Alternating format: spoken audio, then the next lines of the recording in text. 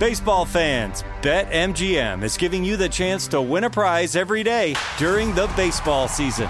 Step into the batter's box for BetMGM's Swing for the Fences free-to-play game. Pick an area of the strike zone and take your best swing. If you get a single, double, triple, or home run, you'll receive a prize. Smash a home run to collect a bonus bet on us. Just log into your BetMGM sports account to get started. Then visit your promotions section to access the Swing for the Fences free-to-play game. There's nothing more exciting than going yard with the king of sportsbooks. BetMGM and GameSense remind you to play responsibly. Must be 21 plus and present in Ohio. Subject to eligibility requirements. Rewards vary depending on market and expire 24 hours from issuance. Gambling problem? Call 1-800-GAMBLER. In partnership with MGM Northfield Park.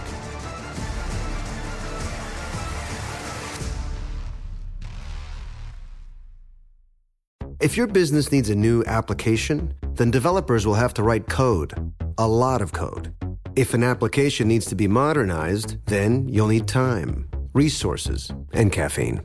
If that sounds daunting, then you need Watson X Code Assistant. AI designed to multiply developer productivity so you can generate code quickly.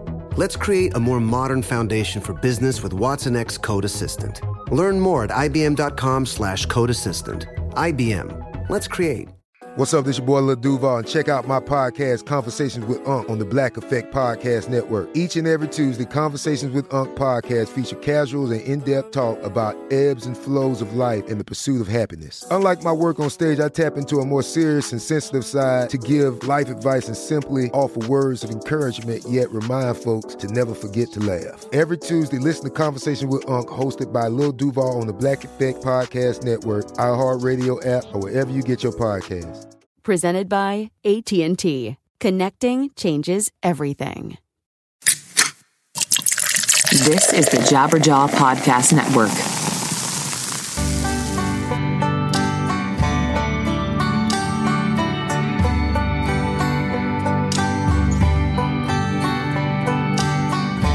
Hello, everybody. I'm Ray Harkins, and this is 100 Words or Less, the podcast. I'm your host, and thank you for joining us. I have an incredible show this week.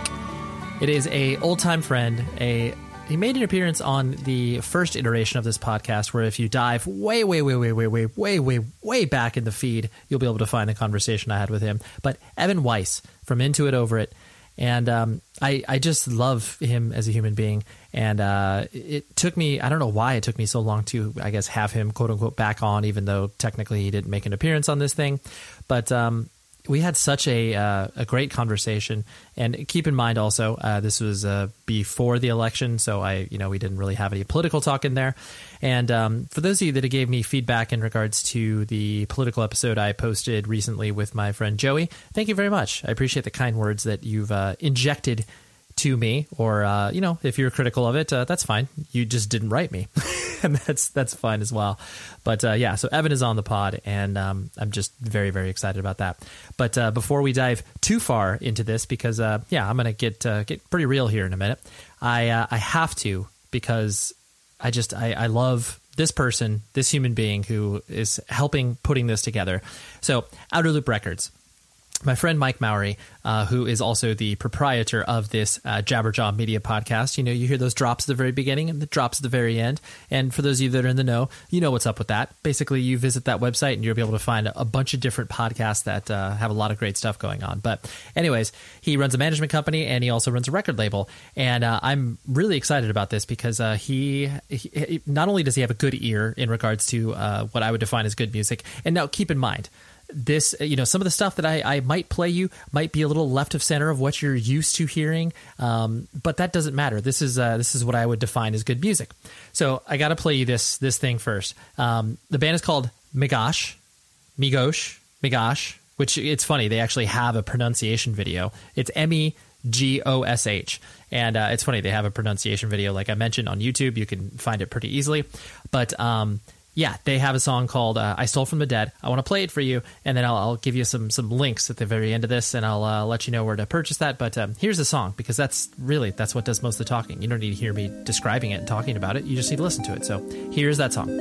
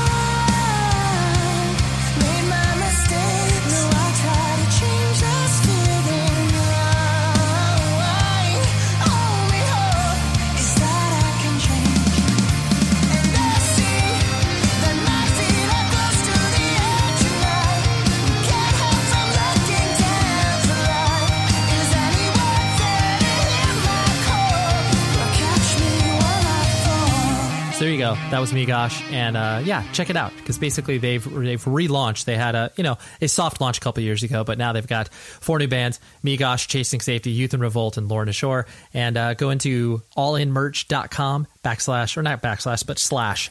So allin.com/outerloop. And if you're in the New York City area, November 17th, the studio at Webster Hall, they got all of those bands playing under one roof, and that's a perfect night to go out and watch some good music being played in front of you. So thank you very much, and you can buy tickets obviously at websterhall.com. I mean, I presume you probably knew that, but if you didn't, then there you go. But thank you very much to Outer Loop Records and my good friend Mike Mowry. He's a great human being and a past guest on the show. You can dive back if you want to hear more of his story, because he's got a good one. So I don't mean to really bring this down, but I have to obviously talk about something that's happening in my life currently, because my wife has cancer. And it's really difficult and really fucked up to talk about. But at the same time, these are things that I'm currently experiencing, and I would feel weird if I just kind of acted like everything was normal on this podcast moving forward. Because really, the next 6 months to a year to basically the rest of my life has been, affected in so many ways. Because obviously, cancer is an ongoing battle.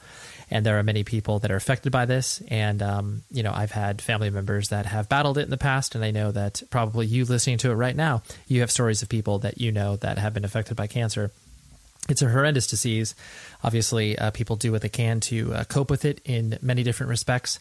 I'm just basically putting my head down, doing work, and not putting my head down as far as ignoring it, but just being able to focus on keeping myself busy, because really, if I'm, walking around in some, stupor of sadness, it's not going to help my wife. It's not going to help my family. It's not going to help us be able to get through this, because really the idea is that we obviously, and she in particular, should beat this. Fortunately, they've caught it early. She unfortunately has a very rare case of cancer, and we will be finding out more information as the weeks roll on. But so if you can please, whatever you believe in, thoughts, prayers, all of those things that, people commonly refer to in these sort of trying times for people, are appreciated. I know that those are all kind of, cliches and thoughts and prayers and blah, blah, blah. Like, I get it, but it truly does mean the world to me when people reach out to me after I, post on social media about the struggles, because it's interesting because my wife does not exist on social media, but obviously I do. And so I'm able to kind of get feedback from people who have never met her and say, hey, we're supportive. If you need anything, let us know. And it's just it's a beautiful, beautiful, beautiful thing when you feel a community rally around you, and obviously family rally around you. So yeah, that's what I'm dealing with currently. And I will do my best to keep you updated on this, and hopefully I'll be able to progressively give you good news on her recovery. And please keep us in your thoughts and whatever it is that you may do to show support from that perspective, because I really do appreciate it. So, all right, let's clear the deck on that one. Now, like I said, Evan from Into It Over It is here, and he's not here right now. That would be kind of weird if I was just sitting next to him, me talking to him or talking at him. Anyways, I've lost my train of thought, but that is not the important part. Can't even talk anymore. It just goes to show you how obviously emotionally affected I am by this thing. I'm keeping it together for you guys. But it was a great conversation with Evan. We went to a lot of different places, and I'm very excited because his Chicago Cubs won the World Series, and he is a big Cubs dude, if memory serves me right. And if it doesn't, then call me stupid. But anyways, here's my discussion with Evan, and I love him, and I appreciate him being on this podcast, and I hope you love him and appreciate him sharing all this stuff with you. So here you go. Here's Evan.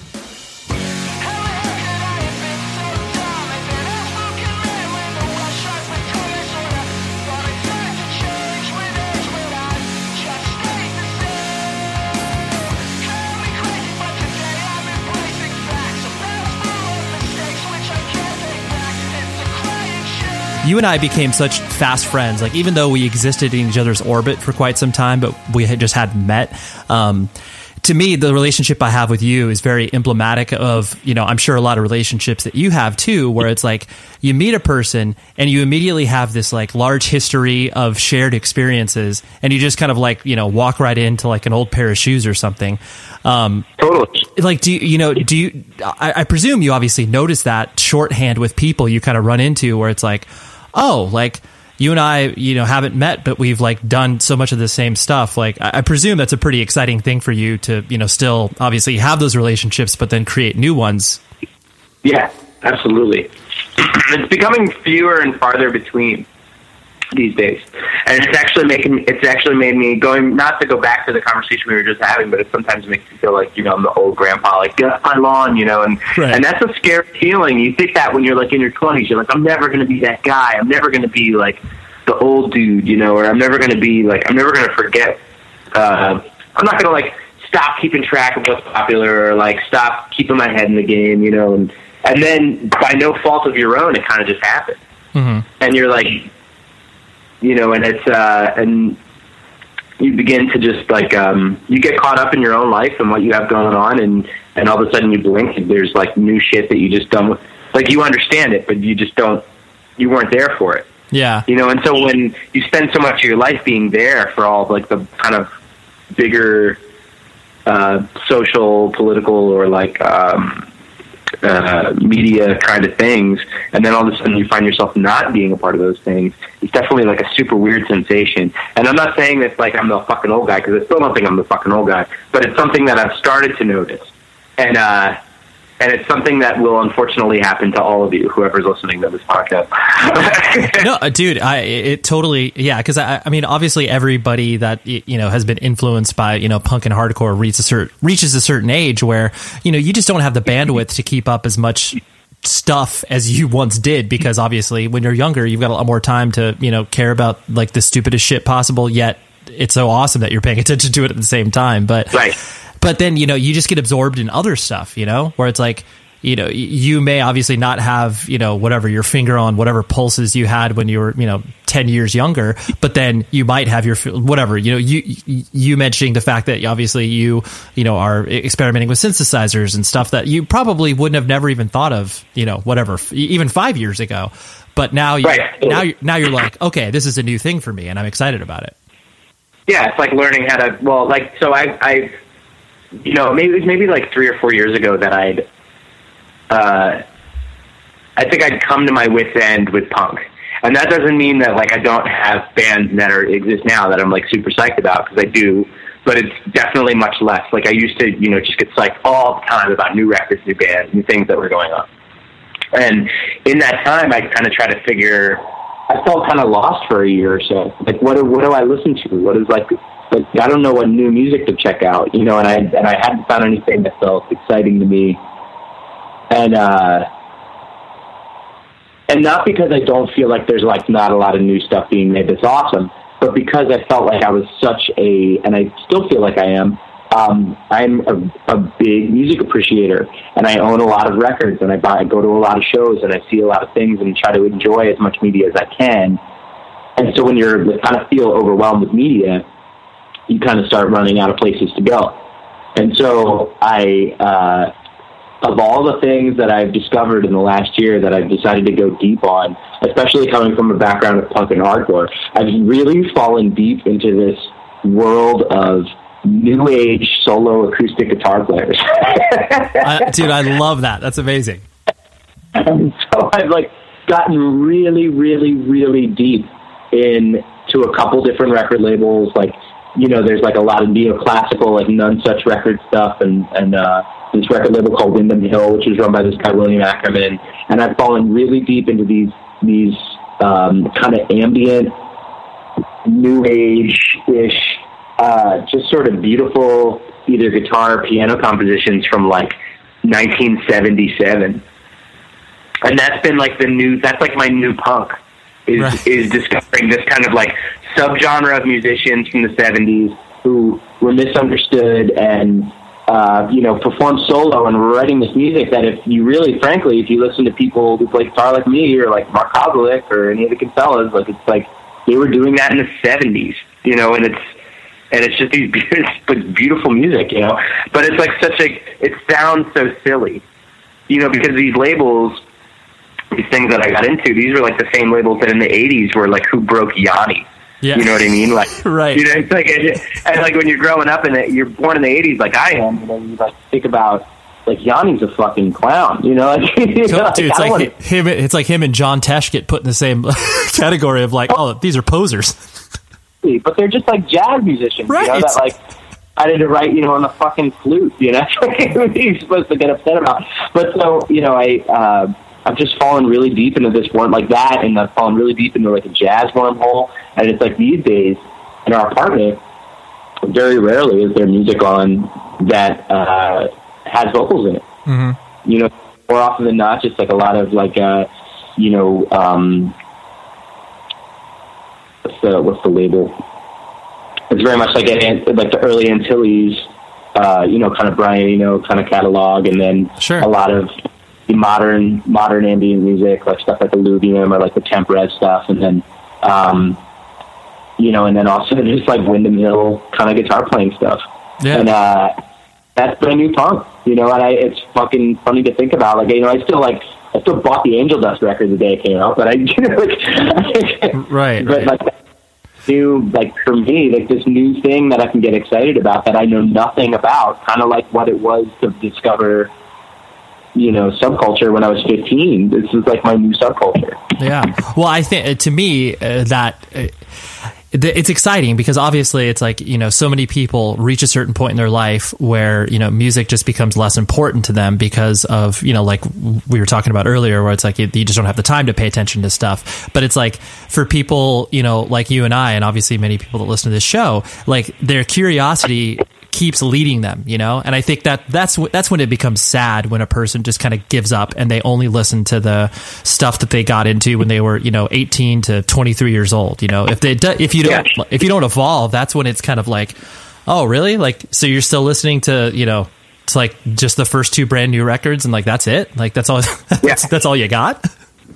I've never been that way. I've never ever been that way. You know, like I still love the records that I loved when I was young, and I still love the records that I loved when I was 26. You know, like, and I still love the records that I loved when I was 29. It's just like, I need to be able to keep finding stuff that keeps me excited about music, and if I'm not, then I'm just like, I'd feel like what I do for a living is ultimately sterile. Mm-hmm. You know, like if I can't find new things that keep me excited about listening to music, how am I supposed to keep doing things that would make me excited about making music? Yeah. So it's well, no, it's a really good point, because you're essentially filling your tank with you know, different things. You know, it's like if you relied on the same set of influences you had when, you know, you first started creating music, it's like, you know, you would be nowhere near where you are today, but just that. Well, you think that. I mean, that's debatable too. You know, you think like, well, so many bands can crank out the same album for so many years and people still keep coming back or love it or rediscover a band, you know, and that's never been my vibe. I've never, you know, like after writing Proper, like I could have written another Proper, mm-hmm. but that's not fun for me. That's not like, right. That's what you wanted. I wouldn't be emotionally stimulated by that. And it could have been cool, but it wouldn't have been like, I wouldn't have been satisfied creatively or artistically. And I think, and even with it, like I could have written another record that was kind of like Intersections. I didn't want to do that. Like that was stressful and hard, you know, and that ultimately is just not my vibe. I think a lot of bands can have awesome careers writing the same album or sticking to an influence or sticking to a sound for a long time. But I mean, dude, look at AC/DC, for fuck's sake, you know. Oh no, totally. I mean, yeah, sometimes people obviously fall into a mold that they're like, there's no way that we're going to do anything different. Not only just from a creative standpoint, but then, you know, the fact that they employ so many people that rely on the fact that AC/DC needs to sound like AC/DC. Yeah, absolutely. So you're obviously you were born in New Jersey. I knew that. But then, you know, like I don't know much about your family structure in regards to, like, you know, were mom and dad obviously present? Like, do you have brothers and sisters, or how does that break down? I have a sister. She is 22. Okay. So she's a cool 10 years younger than I am. Yeah, that's like different generations almost. Totally, and I think it's played into a big part of us, like, kind of only recently having a relationship. You know, it's not like we didn't get along, and it's not like we didn't, you know, we were never like we never fought or anything. But I think by the time when she was born, I was 10. By the time she was 5, I was 15, 16. So I'm already like out of the house, hanging out with friends, playing bands, doing all sorts of stuff. By the time she's 10, I'm 20. I'm out of the house. And then, you know, so most of her like formidable years, like her teenage years and stuff, and like when she starts getting into shit, like I really wasn't present for that. And it wasn't because I didn't want to be. It's just because I wasn't around. You know, I literally had moved out. Mm-hmm. So, but that being said, you know, I was able to leave Aiden with when I moved out, I was able to leave her with my CD collection that I didn't want anymore. And, you know, I made the full transition into vinyl, and then she kind of inherited 20 years of CD collecting. And I think that was, you know, I wish I'd had that. You know, like I wish I had an older sibling to bestow their fucking their punk years onto me. You know, so Aiden's cool, man. She's so cool. She's way cooler than I was when I was 20 years old, and I was just a little fucking shit. But she, you know, she got started young. She was going to shows young. She plays in a band now. She graduated college last year, and you know, that's rad. And my family's awesome, man. They like. I came from a house where independent music and you know, kind of punk rock and being a little different was encouraged, you know, and that was huge. Yeah. You know, you can't really, not a lot of kids get that, and you don't realize that when you're born into it. You don't realize that not a lot of kids have that until you know, get into the real world. And then you're like, oh shit, like every family didn't have MTV, and like, what do you mean you didn't hear Wendy O. Williams until you were 25? You know, like, yeah. What were your parents doing for work? Well, so my mom and dad met by playing in bands. So my dad was playing like kind of like soul and funk kind of stuff. Like he was playing like Moog and Prophet 5 and like some kind of like soul funk bands in the Philadelphia area. And then my mom played in a new wave punk band called Denny and the Dropouts. Dude, that's unbelievable. I had no idea about that connection. That's amazing. It was actually the band that she was in. Denny and the Dropouts was like one of the first groups that worked with Andy Wallace, who was like one of the huge 90s producers, right? Yeah. And, you know, and they fell out of touch, but, you know, they met by their bands kind of like working and performing on the circuit together. And then, you know, and then I was born in 84, like their band had broken. Denny and the Dropouts had kind of broken up right before I was born. And so since then, you know, my dad, while like right up until I was born, was playing in a band, going to school and working a job all at the same time. And, right after I was born, he started a job with some people that he went to college with, and so he was working in like a computer pharmaceutical industry kind of deal. He still does. He still does now. So, and then my mom's just kind of stayed at home with us.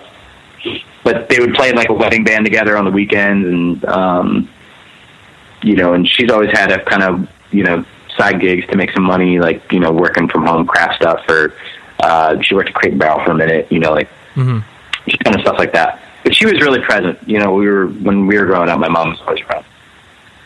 That's amazing, dude. I mean, it's cool because I can easily see why you getting into what you got into wasn't obviously a foreign idea to them. They were just like, oh yeah, our kid is taking after our footsteps, even though, you know, he doesn't directly know about it yet. Yeah, I mean, when I wanted to play guitar, they were like, okay. You know, like, there was no fight. Right. I think they were kind of little like, huh? You know, like at first, like, oh great, this is, you know, maybe they were hoping I'd become like a lawyer or something. No, totally. They're like, we know how hard this life is, so hopefully he decides for something a little more stable. Yeah. Oh, dude, my dad, absolutely, man. Like, just like, you know, and he's probably gonna listen to this and be like, you know, maybe roll his eyes, but he's totally, you know, thought. They didn't try to talk me out of it, but it definitely was like oh, you know, this is a phase, and you'll get through it, and, you know, and then you'll figure it out. You know, just make sure you have a backup plan, and blah blah blah. Yeah. And me struggling with authority and not being able to take orders or criticism from anybody was like, fuck you, mom, dad. You know, like I'm gonna make it work. Right. Meanwhile, like, yeah, pursue your dreams, maybe I would have been like, fuck this, I'm going to fucking go to school. That's amazing. This show is sponsored by BetterHelp. We're sitting here. It's like June, and you're like, where has the time gone? And everybody's like, oh my gosh, I have no idea. I got to like accomplish all these other things. Take a moment. Focus on the things that obviously for one matter to you, but for two, look back. Be like, what have I done well? What have I done not so well? And maybe I can, ask some friends and family for some help. But where I have always gone to in regards to figuring out what I can do better, therapy. Therapy is an incredible tool at your arsenal that you can dip into. I've done it for my marriage. I've done it for myself personally. And I'm a huge advocate for what therapy can do for you because it is a third party that's able to look at what you can do to improve your life and be a person to help you along in your journey. And so I think if you were thinking of starting therapy, give BetterHelp a try.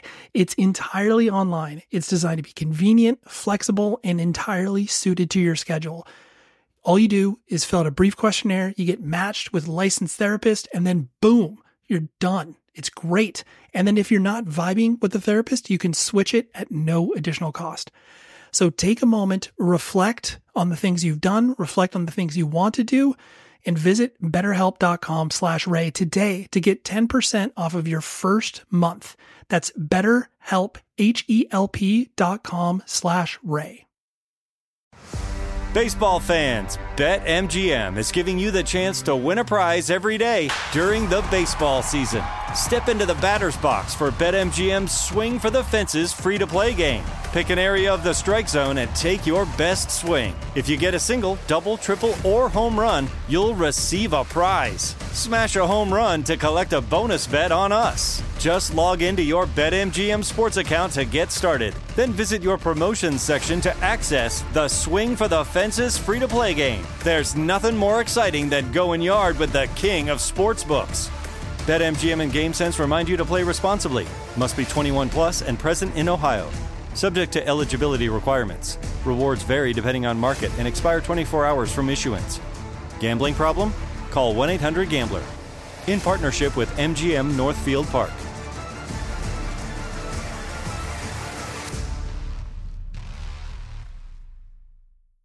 This is it. Your moment. This is your time to make your comeback with Purdue Global. When you come back with a Purdue Global degree, you create opportunity for yourself, your family, and your future. It's a degree you can be proud of, a degree that employers will trust and respect. Purdue Global offers working adults like you over 175 flexible degree programs to meet your specific career goals. These include associate, bachelor's, master's, and doctoral degrees and certificates. Purdue Global degree programs range from nursing to business to communication and more. Whatever your interest, we have the degree that will move you forward. You have the knowledge, you have the experience. Now it's time to get credit for the work you've done and earn the recognition you deserve with Purdue Global, Purdue's online university for working adults. You know you're worth it. We do too. So don't wait another second to get the degree that will take your career to the next level. Start your comeback today at purdueglobal.edu. And so, speaking of school, like, was it one of those things, like, obviously once you started to get introduced to, subculture and music and that started to be your identity, did you have kind of anything going on before that as far as like things, were you a sports dude or like, do you like video games? Like, where were your passions lying before? Yeah, I mean, I'm a white guy from the suburbs, man. I liked all that shit. Totally. I played varsity baseball in high school and I did like theater and I did, I actually came from one of those high schools that was like not really like the stereotypical high school, which you'd imagine. I don't know if you've seen the new reboot of 21 Jump Street. Oh yeah. So like in the new reboot of that movie, like the dudes go back to high school to, stop the drug bust, and they're surprised to find out that like the art kids are the cool kids, right? They're like the kids that are like, there's no like, if you do sports, you're like the king, and you like make fun of the theater or art kids or whatever. Like that's like the classic model. But like the creative kid gets shoved in the locker while the jocks, rule the school. So that was not the case in my high school. It was super across the board. Like everybody kind of got along, and it was pretty chill. you know, there were definitely some like classist, like cliquey kind of stuff, but it was never like the jocks versus the burnouts or anything. Right. Yeah. All the cliches so, like, that you hear about. Yeah. So if anything, the jocks were the burnouts. So, so like, you know, I you know, I was kind of pretty well rounded in high school. The only thing I didn't give a shit about were my actual classes. I really loved all the extracurricular stuff, but you know, I felt like a walking Max Fisher. Like, you just do all the extracurricular activities, but you don't actually study. And so, you know, I did all that shit, and I think the one thing that really kept delivering and really started making me happy, especially as I hit like sophomore and junior year, was just playing music. And I think, you know, like going to shows, I was at a show like every night. And I grew up right outside of Philadelphia, so like every single night there was something going on. And my parents were cool. You know, they like, would drop me off at the show or take me to the train station or like, you know, allow me this opportunity to be able to go. And they trusted me and my friends. And so, you know, I really took advantage of that. No, totally. Well, I think, you know, so many people that obviously have these like really adversarial relationships with their parents. You know, I always looked at, because I was very much like you. My parents encouraged whatever it was that I was into, and as long as I, you know, kind of stayed in the line, so to speak, like I got to do what I wanted to do. And all my friends that, you know, constantly were in trouble or had to like sneak out and all this other stuff, I was like, dude, if you listen to like 70% of what they say, like you'll be fine. Like, don't make it hard on yourself, you know? I just never understood that. Yeah, I think that was the big thing, was that I was straight edge until I was 23. And so I think that was like a huge thing for them, is that they knew I wasn't going out and getting into trouble. Like, they just knew that I wanted to go to the show, you know, and they knew that I was coming home with like the shirt or the record or the thing and sitting in my room and listening to it and enjoying it. And they met all my friends, you know, they met everybody that came over, and everybody, you know, for the most part, all my friends were you know, just like me. So it was, they kind of knew that I was harmless, and that the stuff that we were getting into was probably pretty harmless as well. And yeah, it wasn't until it was probably like the junior year where I made like the full switch. Like any extracurricular activity I was doing was kind of taking away from me being able to play in a band or go to a show. And so that was eventually just like, well, fuck this. I just want to play in a band and go to a show. Right. And so I just kind of dropped out of everything, you know, which I guess in one hand makes me a quitter, but sports was the one that was really heartbreaking. Like I really did love playing baseball. Mm-hmm. And I didn't want to stop doing that, but eventually it wasn't about the game anymore. It was about winning. And I care to an extent. I am a competitive person. I absolutely am the first to admit I'm a competitive person, and my friends would all tell me that I'm highly competitive. But I think it's like I'm highly competitive maybe in like the realm of people who are involved in punk and don't care about sports. You know, so like not highly competitive in a realm of sports. So like surrounded by even more hyper competitive people than myself just sucked all the fun out of the game. It wasn't fun to play anymore. I was getting, you know, you're like a 17-year-old kid getting yelled at by 40-year-old men, you know, like, well, you know, like, fuck this. I can go to a place, you know, 15 minutes away from here where nobody's getting yelled at. Mm-hmm. And it's on the same page, and everybody's having fun, and everybody participates, you know, and it's like, why would I want to sit on the bench and get yelled at by some grown man, you know, like, who has no idea what I'm about or what I'm into or what my motivation for playing the game is, you know, or even if I told them, they wouldn't understand. So like, yeah, eventually I just gave up. You know, it wasn't worth going through that every day and getting, you know, shit on at practice and leaving feeling terrible. Yeah. So no, I'm glad you vocalize those feelings, because I do think a lot of people run into that. Especially, it's like, I mean, very few people obviously have aspirations to be professional at a sport, but it's just one of those things that you enjoy. And then, like, you know, everybody always has that moment that they can point to where it's like, oh, that's when I stopped enjoying it, because, and it's usually in relation to, you know, coach or some authority figure being like, oh yeah, you got to step on this other person in order to win and get to the top or whatever. And you're just like, but that's not me. That's like 2%. That's like 2% of people that play sports. And those are the people who, you know, who are like, yeah, who are, I mean, everybody loves winning. I mean, you'd be a fuck that you didn't like to win, but it's like, you know, it just wasn't why I was there. I was there because I was having fun, and I like, you know, the camaraderie and the team, like the sportsmanship, you know, and that, you know, has helped with really actually has helped greatly. That experience has helped greatly with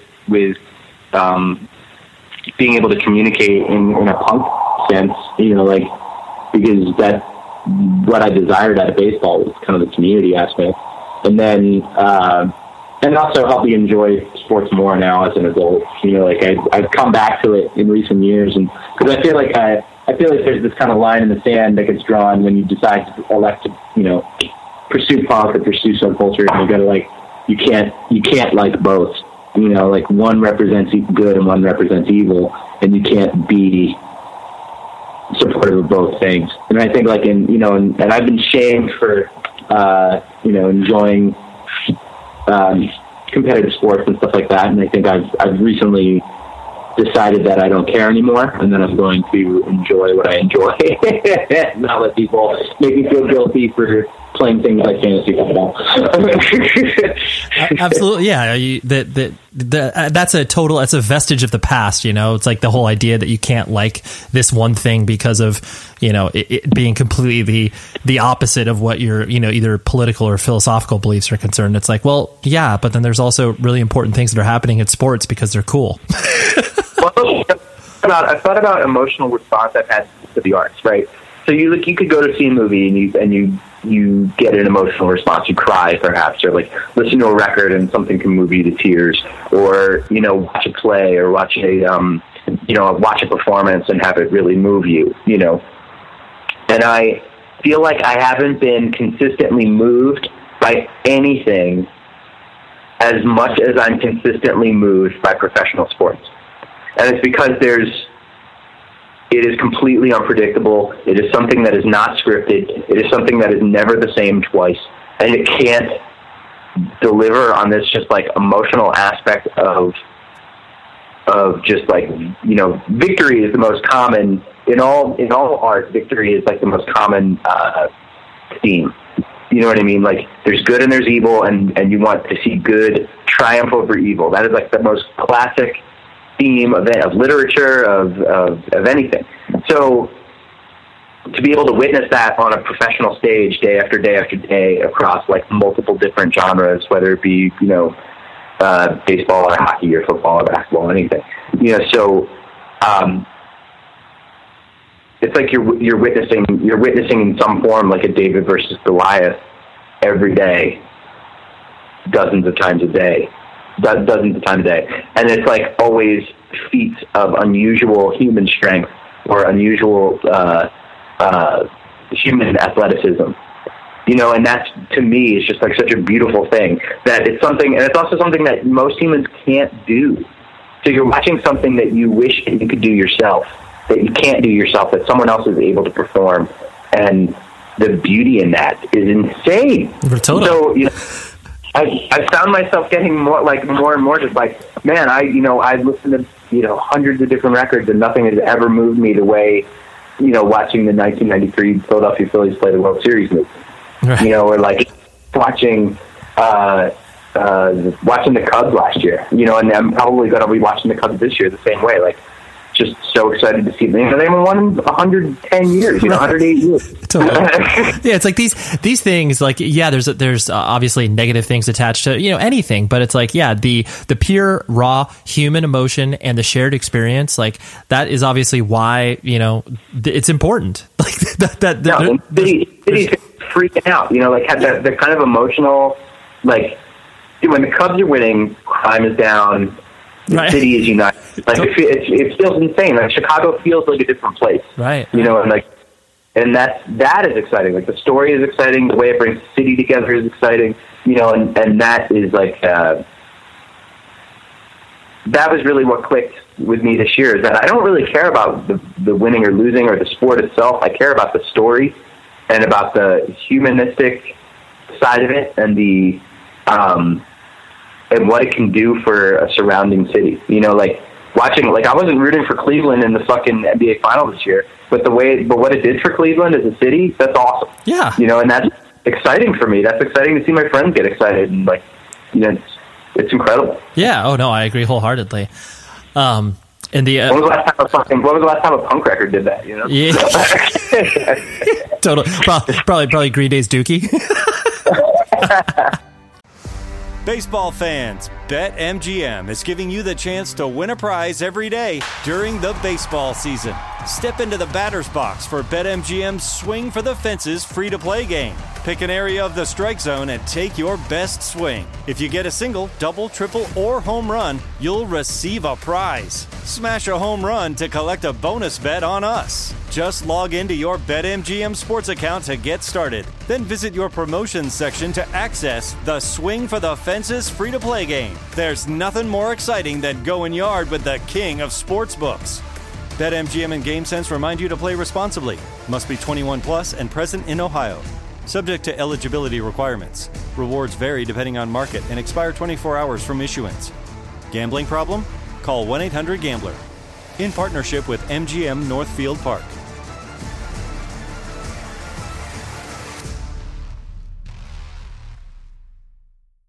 This is it. Your moment. This is your time to make your comeback with Purdue Global. When you come back with a Purdue Global degree, you create opportunity for yourself, your family, and your future. It's a degree you can be proud of, a degree that employers will trust and respect. Purdue Global offers working adults like you over 175 flexible degree programs to meet your specific career goals. These include associate, bachelor's, master's, and doctoral degrees and certificates. Purdue Global degree programs range from nursing to business to communication and more. Whatever your interest, we have the degree that will move you forward. You have the knowledge, you have the experience. Now it's time to get credit for the work you've done and earn the recognition you deserve with Purdue Global, Purdue's online university for working adults. You know you're worth it. We do too. So don't wait another second to get the degree that will take your career to the next level. Start your comeback today at purdueglobal.edu. Your credit card should match your lifestyle. At Kemba Financial Credit Union, choose a card with benefits that work for you. For a limited time, all cards have 2% cash back on purchases and 0% interest on balance transfers for a year. Apply at Kemba.org. Restrictions apply. Offer ends June 30th, 2024. I am so excited to tell you about this week's sponsor, and that is because it is Berklee College of Music, but more specifically, Berklee's online courses. So most of you are probably aware of this school, but if you're not, it's basically the creme de la creme, the school that you go to when you're serious about music, either performing or learning about the music industry. They do not mess around, and it's absolutely incredible. So whether you're a musician, a producer, a songwriter, or an industry professional, Berklee Online has the program that is completely right for you, and they offer online courses and programs for all skill levels from beginner to advanced. Courses and certificate programs are open enrollment, so there's no admission or application process, and their online classrooms are super interactive. You know, you're not just showing up and people are being like, all right, whatever, here's a dumb essay, do this. They are really engaged. And classes are capped at 20 students, so you'll always be able to speak directly with your instructor and get personalized feedback on all assignments. Berklee Online also offers a fully accredited online bachelor's degree program. So like, here's some majors that you can tackle: music production, music business, guitar, songwriting, and more. Tuition for their programs is 64% less than the brick and mortar campus in Boston. So basically, if you are in a touring band, if you're like, you know what, I want to get this piece of paper that obviously says I'm a smart person, but then also this process of me learning will make me a better individual overall. This is what you need to do. So please go to online.berklee with 2 e's.edu/words. So that's online.berklee.edu/words, because this is a program I wholeheartedly believe in. Like most of these, music universities, are just shim-shams. They don't teach you anything. You don't learn anything. But Berklee College of Music does it the right way. So please go visit the site. Check it out, because I'll bet you there's something that is very, very right for you. So thank you very much, Berklee. And here's my conversation with Evan.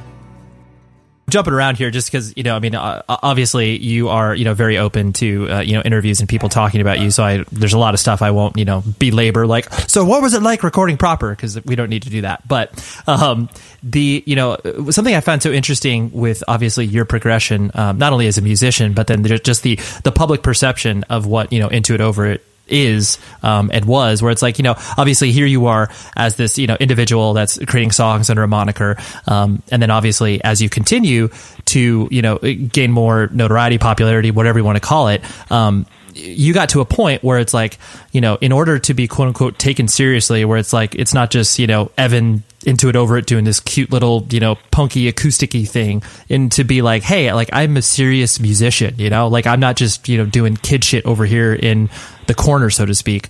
There was obviously a decided motion from your perspective towards that, obviously whatever, either it's signing with Triple Crown and, playing certain shows.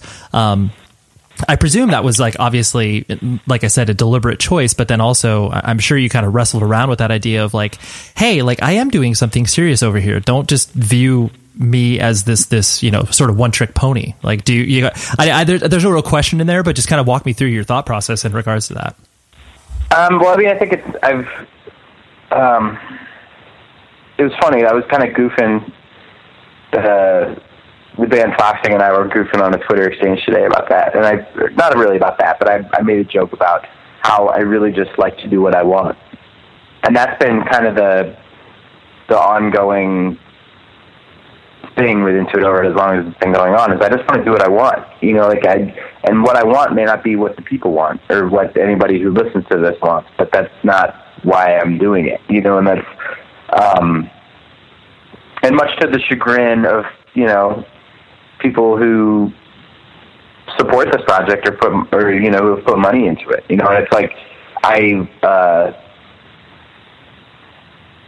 where would I want to start with this? Yeah, I mean, I've always taken it seriously. But when you're a young band and you just want to get started, you're trying to figure out ways to be able to just continue to do it and sustain. You're not afforded the options that you are when you're a band that's 10 years into your career. So at the beginning, it's kind of just like, take whatever you can get. These are your options. You've got one or two, and you've got to take them, because it's either you go on this tour with this band that you don't sound like at all, but you could either do that, or you could go home and you could find a 9 to 5, or you could go home and you could punch a clock for somebody. Mm-hmm. And so it's really just a question less so of me not taking it seriously, or other people not taking it seriously, or it becoming this, like, going from a young band to a more adult band. It's just kind of a question of options.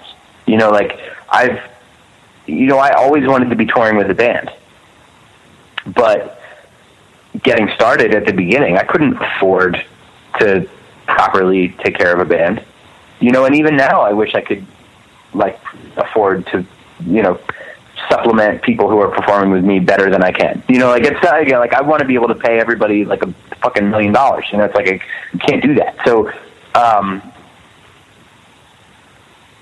the beginning, it was just kind of like, well, these are my options. I could either go on tour and play with some bands that are that I maybe wouldn't necessarily like. I shouldn't say that, because every tour I've been on, I've had a great time, and I've very so few and far between. It's like maybe like 2 bands in 10 years who have ever rubbed me the wrong way or done something that I thought was really messed up. And it's like, or who I didn't have a good time with on tour, or who I didn't think the shows were good, or that I didn't align with in one way or another. That's unfair for me to say. But I've also been such a huge fan of just wanting to try as many different things as I can, try to tour with as many different bands as I can, try to play with as many different musicians as I can, try to release records on as many different record labels as I can. That's, for me, that's exciting. That's the exciting part, is collaboration and learning from different places, learning from different experiences. And so that's been more of that. Like, more in line with that is that, I just like to try different stuff. Right. And not just kind of be like, oh, well, this way works and that's the way I'm going to go with it. And that goes back to the conversation about writing the same record over and over again. It's like, that's not why I do this. That doesn't interest me. I have no interest in putting out the same record on the same record label for 10 years. That's just not my vibe. And it won't be my vibe 10 years from now. There'll probably be another 2 or 3 record labels in between now and another decade if I decide to keep doing this. So, that's more of where that interest lies, is less of people trying to take me seriously, because you can't decide whether or not people are going to take you seriously or whether or not people are going to enjoy what you do. But you can decide whether or not you are enjoying what you do, and you're being satisfied by the art that you make, and who you're working with to release or perform that art. Yeah, and no, I like the train. I mean, the thing that I find most interesting in what you say in all of that is the fact that it's like, you are. When you start, you have limited options, and by limited options, you mean just like, okay, well, I have to, I'm playing this all ages venue because, that's like literally the only thing I can do. And that's the only thing you really probably deserve to do. You don't. Right. Yeah. And so you got to cut your teeth, and every band's got to work hard and bust their ass. And everybody's got to play the pizza shop at 3. Did you see the movie Green Room? Yes. So good. So there's a scene in Green Room where the band has to play. It's like before the abduction set, where they have to they're playing in a pizza shop at 3 p.m. Right. in the middle of nowhere, Oregon, to a bunch of people who don't want to watch their band. And that was I had a real moment of PTSD watching that scene. I actually thought that was one of the scariest scenes in the movie. I was like, man, that is real. That's some real shit. Because they're trying, especially too, because they're trying to get that $30 to get them to the next venue. The next show. Yeah, exactly. And it's that is real, and every band has had to do that. And the bands that haven't had to do that, if they haven't, that's awesome. But most of the bands that I know that maybe haven't had to do that, they've also realized that they're lucky, or that they, they know that they maybe. Either that they're lucky, or that they're, if they're taking less money and they're doing really successful, that they know that they have to earn it. That there is a curve, that kind of everybody operates under, that is just being fair to. It's respect to your elders, you're everybody did this, we got to do it too. It's cutting our teeth, just like anything else. Yeah, it can't just be handed. It can't just be handed to you. Something else I find interesting too, just because you've obviously, existed within independent music for a long time, and anytime anybody reaches any level of, popularity or notoriety, people form opinions, where it's like, oh, Evan's earlier stuff is cool, all his new stuff is terrible, or vice versa. Oh, Evan used to be terrible, but now he's got a good thing going on. Do you find just people that you've obviously known for a long time, and I'm not so much speaking of friends, from that perspective, but just kind of people you obviously have seen around for, a longer period of time. Do you feel like there's any sort of, treatment, in regards to people treating you differently? Cause I know it's one of those things that does, sometimes get weird when, people may have a certain, perception of you. Obviously you have no control over that, but, have you noticed anything like that, or have conflicting feelings on that? Yeah, maybe. No, I know it's a hard thing to put yourself in that position, because like I said, not only do you not control the way people think about you, but on top of that, it's not like very many people are coming up to you and be like, "Oh, Evan, you used to be cool, but man, you're such a dickhole now." It's that doesn't happen. I don't know about that. Yeah. or maybe it does. I think if people thought I was a dickhole, they probably just wouldn't speak to me anymore. True. Good point. People have and I'm guilty of it too, people get they have nostalgia for times in their life, or particular records, or things that they were into at a younger age. And I think people want to think that they want a band to do the same things over and over and over. But really, a record could hit someone at the right time, at the right moment, and you could fall really in love with that particular album, and then you hope to get that same experience from the next album from that band or group, and you just don't. And that's fair. That's happened to me. That does happen to me still. And it's, and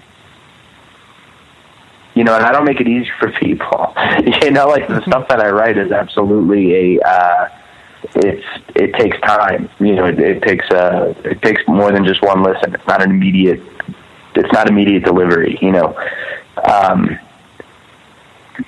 So sure. I haven't done anything different.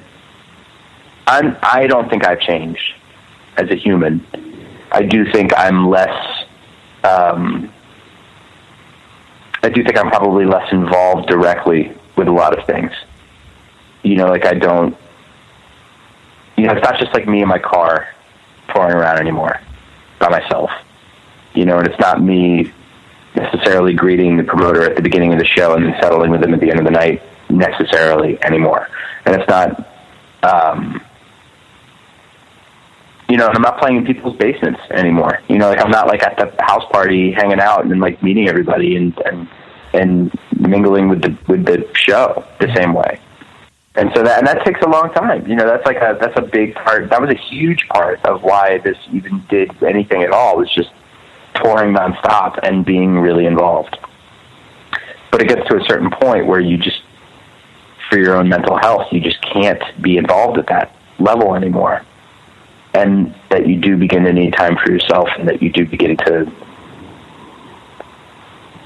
feel exhausted, and you can't be present for everyone. Right. And it's not because you don't want to be. It's just because you could be overwhelmed. And so the person that I was 5 years ago is the same person that I am now. I'm just a little busier, maybe a little more frazzled than I used to be. And then because of that, I need to take more time for myself. And I think that, I hope that doesn't translate into me not caring, or me not having an opinion, or me not wanting to be involved, or me not wanting to be able to be there for everybody. It just comes to a point where you just can't anymore. Yeah, no, and it's a really important point, because I think that it often, people that I think that cross over into the, they've changed sort of vibe. It's like, I think the moment once you kind of buy into the identity of you being completely entrenched within your band, like obviously, you can be excited for your successes and miserable when the band is failing, or for whatever case that is. But at the end of the day, like, you obviously still need to be you. The moment that you start to buy into your thing being like the hottest shit ever and so fucking cool, that's when you do get to the, oh my gosh, who is that person? But like you said, the emotional availability of people, especially when it's like, at the end of the day, you're still, playing to smaller crowds than U2 is, like, obviously. So it's like, you have people can still come up to you and obviously dump a lot of stuff on you, just because they have that one-sided relationship with you. Well, I mean, I also think it's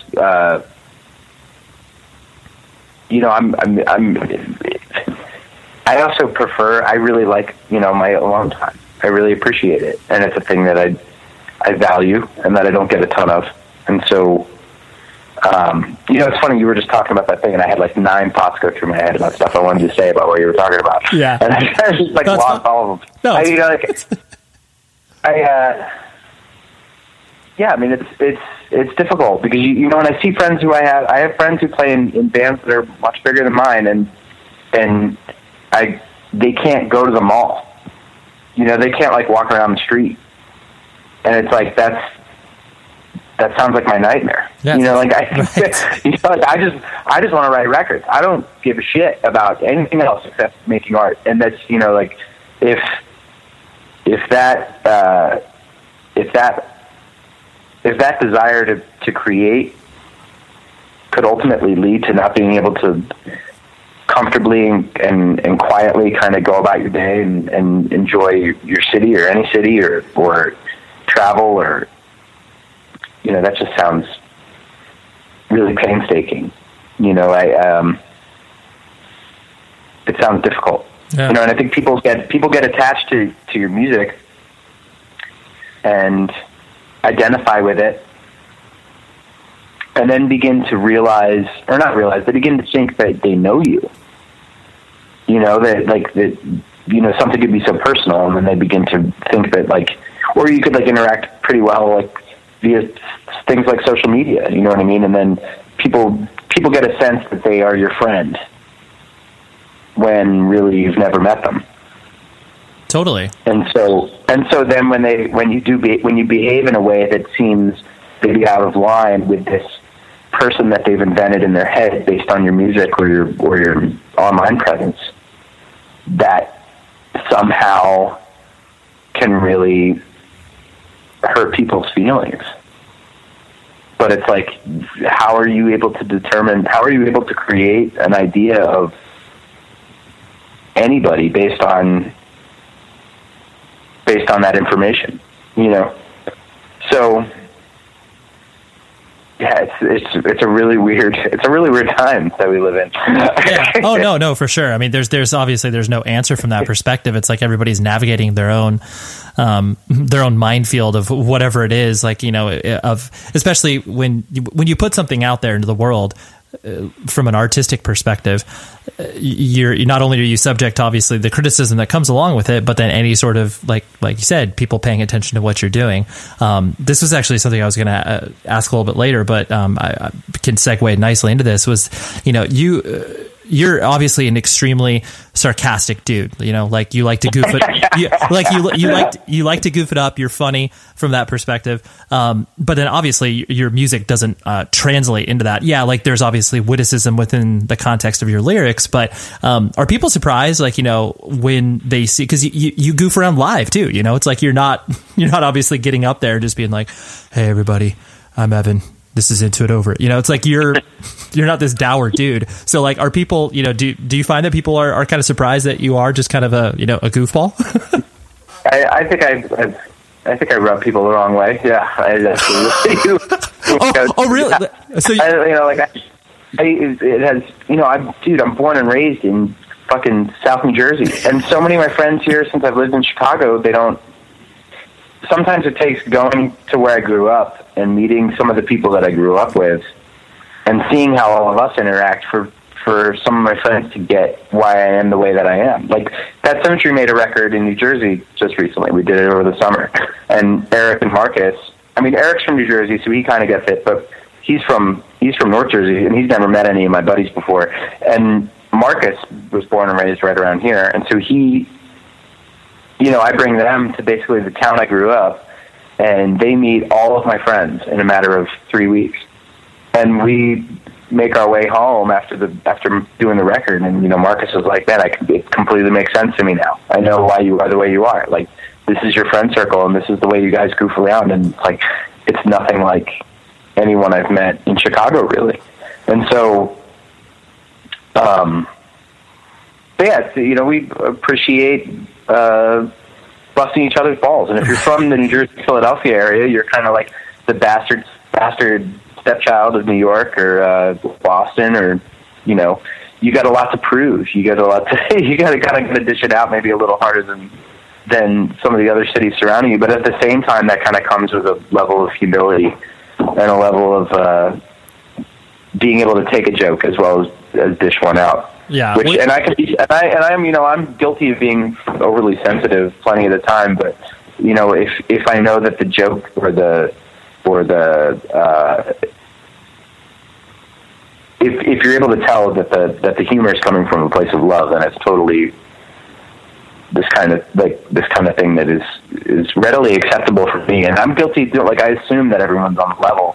And my vibe is kind of like abuse is the most sincere form of affection. I'm like that bully on the playground that's just like, if I really like you, I'm gonna dish it out a little bit, and my desired response is for it to be dished back. And sometimes people don't understand or fully comprehend that that's the vibe, and I find myself having to make apologies for things I've said to people quite a bit because. Which sucks even worse because you're like, trying to just like, you're like, no, I'm doing this because I really like you. Like, I really like you, and that's why I'm being so candid with you right now. Like, and if I didn't like you, I wouldn't say anything at all. Like, you wouldn't even, you would know if I didn't like, like if I didn't like somebody, I'm pretty clear about it, and it's, but like that kind of like teasing and playful humor, that's like my love language, and so. I have caught in flack for that, and I have people think I'm being sarcastic all the time, and I'm not. I have, it's just I have tics and little things about me that that kind of make me sound or talk the way that I do, and it's not. It's definitely everything I say is coming from a genuine place. If I'm saying something mean, you'll know it, and if I'm saying anything else, then I'm not being mean. If you know that I'm not being mean, then I don't know how to explain that totally, but you could you can see right through your statements, like there's no veiled hostility. You're like, yo, that this is I'm coming at you, or, or that I'm coming at you from a loving place. That's what I think, and some people get that and some people don't, and I've tried my best to explain and right. Yeah, that's it. But yeah, totally. I'm totally a fucking smartass, man. Like I have a problem with authority, and I speak through my teeth sometimes, and and I am not afraid to say something that other people may be afraid to say. Like I'm not afraid to say things that other people may be afraid to say. Right. Yeah. Because you'll shoot from the hip. Yeah, I want to keep it real. I don't want to fucking pull the wool over anyone's eyes about any shit, Yeah. So, the last thing I would hit on was just kind of the idea, just because you have experienced a lot of different, what I would imagine would be surreal moments, whether it's like playing a big show, whether it's getting a cool review or anything like that. And I know those things are obviously like fleeting, like you feel happy for it for a moment, and then obviously you're looking for like, okay, what do I have to do next? Do you have like moments that you kind of like flip back in your own head where it's just like, oh wow, like, and it doesn't even have to be this iconic moment of you playing in front of 1,000 people for the first time or something like that, but do you have things that you kind of like refer back to that's like, oh man, that's wild, or you get reminded of and it's like, dude, that's I'm so glad I experienced that? Yeah, there are a few. Do you want me to name them? Oh, hey man, you get that is why I brought it up, my friend. Okay. I played a festival called Groesrock in Belgium a few years ago, and I brought over this really cheap acoustic guitar. It was I'd been touring on this one guitar for years. I finally bought like a really nice one. I'd saved up for like a year and a half and bought a really nice acoustic guitar. But in the meantime, I still had these kind of like 2-beater guitars, which was what I toured on for the first 4 or 5 years I was doing Into It Over It. And so I flew with one of the beaters over to this festival called Groesrock. I played this festival, and I'm about to play, and I'm talking about the flight back, because I was only in Belgium for like 48 hours. I like flew in, was going to play, and then was going to fly right back home. So the guitar, to check the guitar on the way home, was going to cost more than the guitar was worth. So instead of bringing the guitar with me back on the plane, I smashed the guitar in front of 3,000 people. And that's, when I think about like really fun moments of the band, that's one of the first ones that pop into my mind. And I still have to, like, Into It Over to go and play in Europe, and they'll be like, man, we saw you at Groesrock, and when you smashed the guitar, it was amazing, and I'm like, man, I was just like some $100 shitty Yamaha guitar. I didn't want to deal with it anymore. I thought it was like such a good funeral for that guitar to just, destroy it in front of all these people, which that's one of my favorite memories I'll ever have. No, that's awesome, because it's so obviously it's so theatrical, and you're making such a strong statement when in reality, like, the origin of that statement is just like, I don't want to fucking take this thing back. Yeah, like, I don't want to bring it back. I said they recorded our last EP, Analog Weekend. It was the very last day that Ed Rose owned Black Lodge, which we thought was a pretty cool way to see Black Lodge go out. And I think Ed was, I'd never seen Ed so happy. Like, he was very psyched to be relieved of that studio, and we made that record to tape, which is his favorite medium, his favorite way to record. And so that recording experience was just such a blast. Like, everyone was in a great mood. We tracked the whole thing in 2 days. It was just like so quick and so easy and so painless, and such a fun album to make. That's a really great experience. Watching Texas Is the Reason play their very last show of all time, quote unquote, right, in London, which was crazy until the John John Bunch. Yeah, the John Bunch stuff came up, and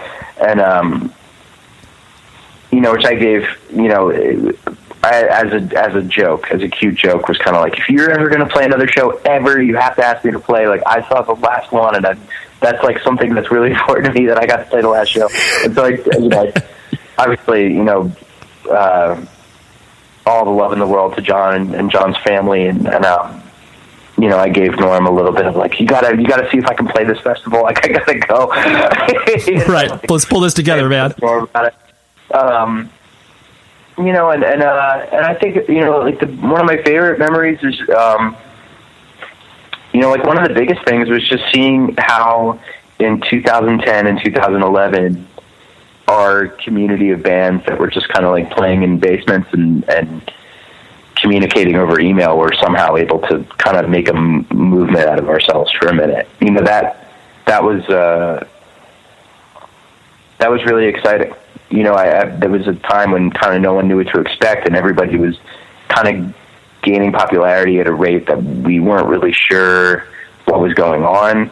And, you know, and it felt invigorating to be involved in a movement like that. And I wasn't one of the forerunners at all. I was kind of towards the back, but, I was like pulling up the rear. I was, you know.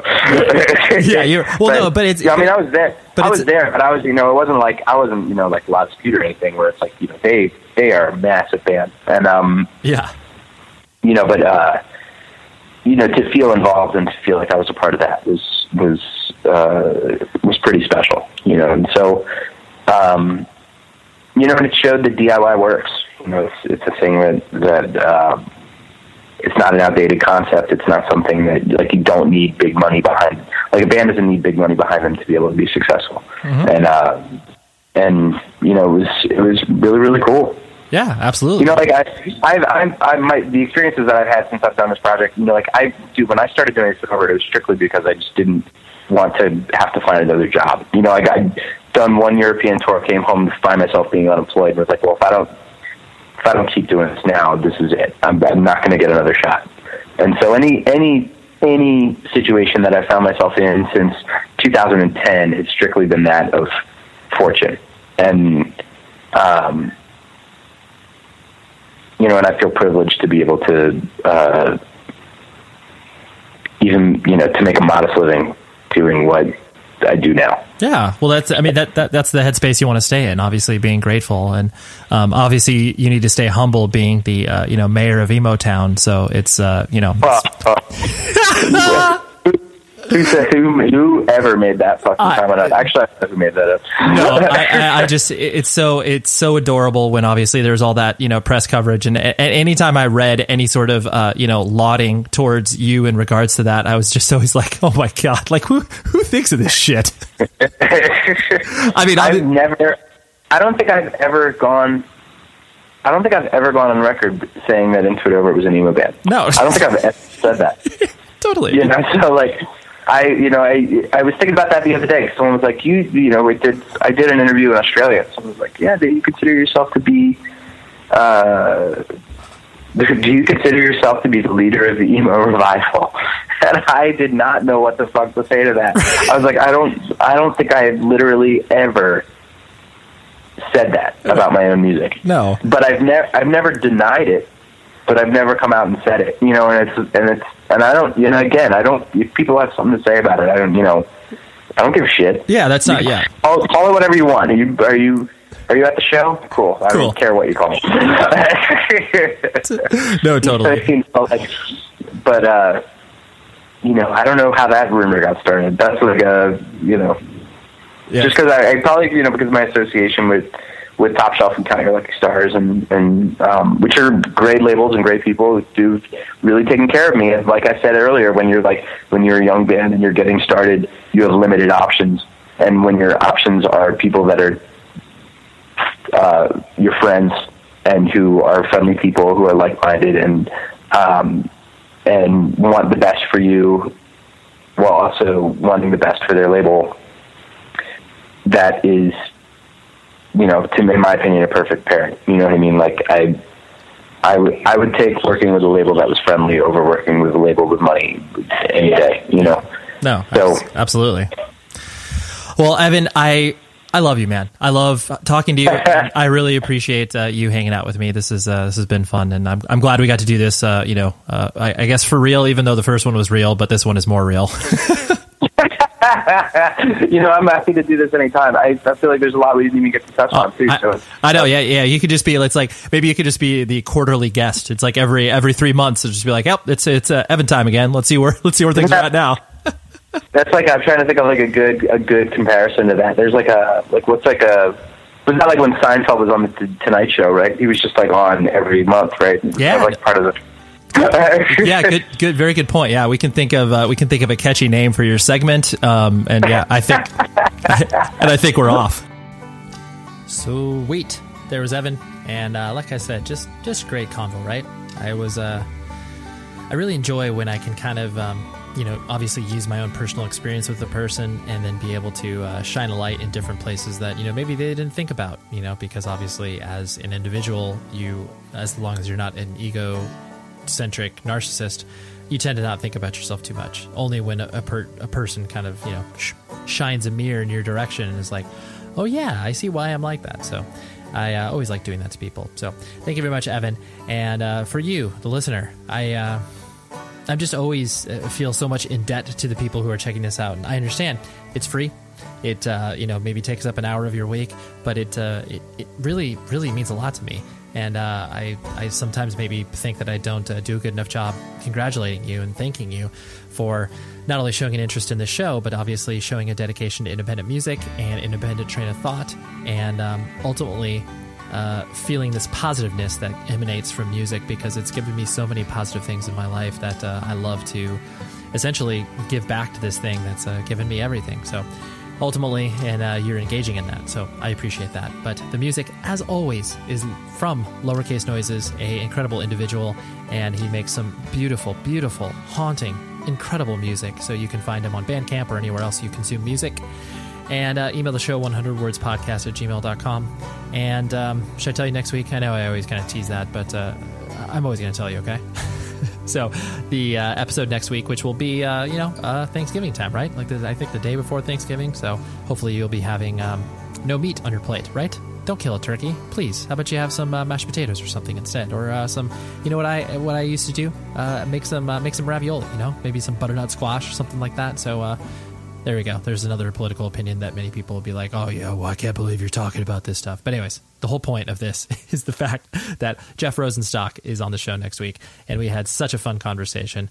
It'll be it was just wide ranging and fun, and because obviously he's a very, very fun and engaged dude. So that is next week, and yes, please be safe, everybody. And like I mentioned earlier, please keep my wife in your thoughts. And I love you all. And I truly do mean that. Even though we may not have met, I do love you, because you are consuming this thing that I work very hard on. So thank you. And please be safe, everybody. You've been listening to the Jabberjaw Podcast Network, jabberjawmedia.com. Shh.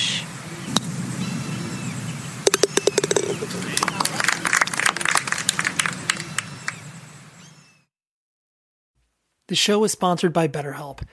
Trust me in saying that no matter who you are, mental health challenges can affect you, and how you manage them can make all of the difference. That's why everyone should have access to mental health support that meets them where they are and helps them get through.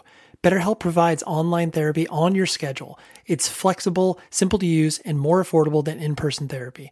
Connect with a licensed therapist selected just for you. Learn more at betterhelp.com.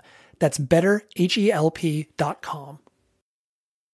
The following is a high five moment from highfivecasino.com. Welcome to Burger Yippee. Would you like a hot apple pie today? Yes, yeah, I won! Woohoo! So that's a yes on the apple pie? I just went big time playing High Five Casino on my phone. Real cash prizes, free daily rewards, over 1,200 games. Yeah! So yes or no on the apple pie? Whoa! I won again! I'll take that as a yes. Drive around. Have you had your high five moment today? Only at highfivecasino.com. High Five Casino is a social casino. No purchase necessary. Void where prohibited. Play responsibly. Conditions apply. See website for details. High Five Casino. Your credit card should match your lifestyle. At Kemba Financial Credit Union, choose a card with benefits that work for you. For a limited time, all cards have 2% cash back on purchases and 0% interest on balance transfers for a year. Apply at Kemba.org. Restrictions apply. Offer ends June 30th, 2024.